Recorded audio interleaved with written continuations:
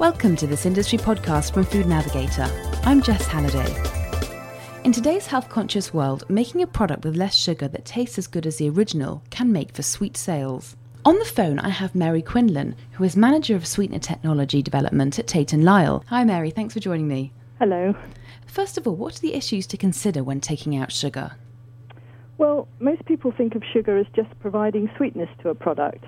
And while it certainly does this, it also provides other textural and physical characteristics that are important to the overall taste and the acceptance of the food. Like what? Can you give me some examples? Yes, if we look at the freezing point of ice cream, if you reduce the level of sugar used or replace it with other sugars or sugar alternatives, this can alter how hard or how soft the ice cream is. And what about in baked goods? I know there's a lot of demand for reduced sugar cakes and biscuits. Well, in baked products, sugar contributes to a lot of characteristics, including the colour, the taste, the texture, and the shelf life of the product. So it's a very important ingredient to these types of products.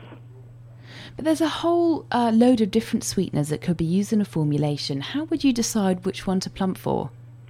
Well, that's quite a difficult question, and it very much depends on the characteristics of the product that you're looking to reduce the sugar in.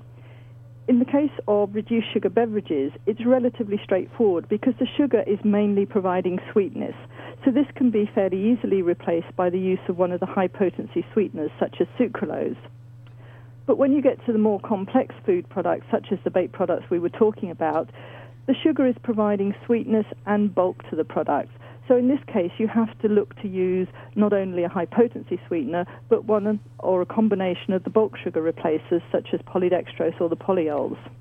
I understand that with polyols, there are certain limitations to the amount of the sweetener you can use in products. Can you tell me about this? Well, in the case of polyols, if a product contains more than 10%, it's necessary to include a laxative warning statement on the product. But this doesn't apply for polydextrose because it has a higher tolerance level. Okay. What about consumers? How accepting are they these days of sweeteners in their foods? Well, consumers want great tasting products and they also want choice. We all enjoy eating high-calorie foods, but there are also times when we know we have to limit our calorie intake, and obviously one option is to eat reduced sugar products. So I think there certainly is a place for reduced sugar products, providing by skillful formulation and the use of the various sugar alternatives, we're able to provide really good tasting products for the consumers to give them the choice that they're looking for. Okay, thank you very much, Mary Quinlan from Tate Lyle. I'm Jess Halliday. Tune in for another industry podcast from Food Navigator.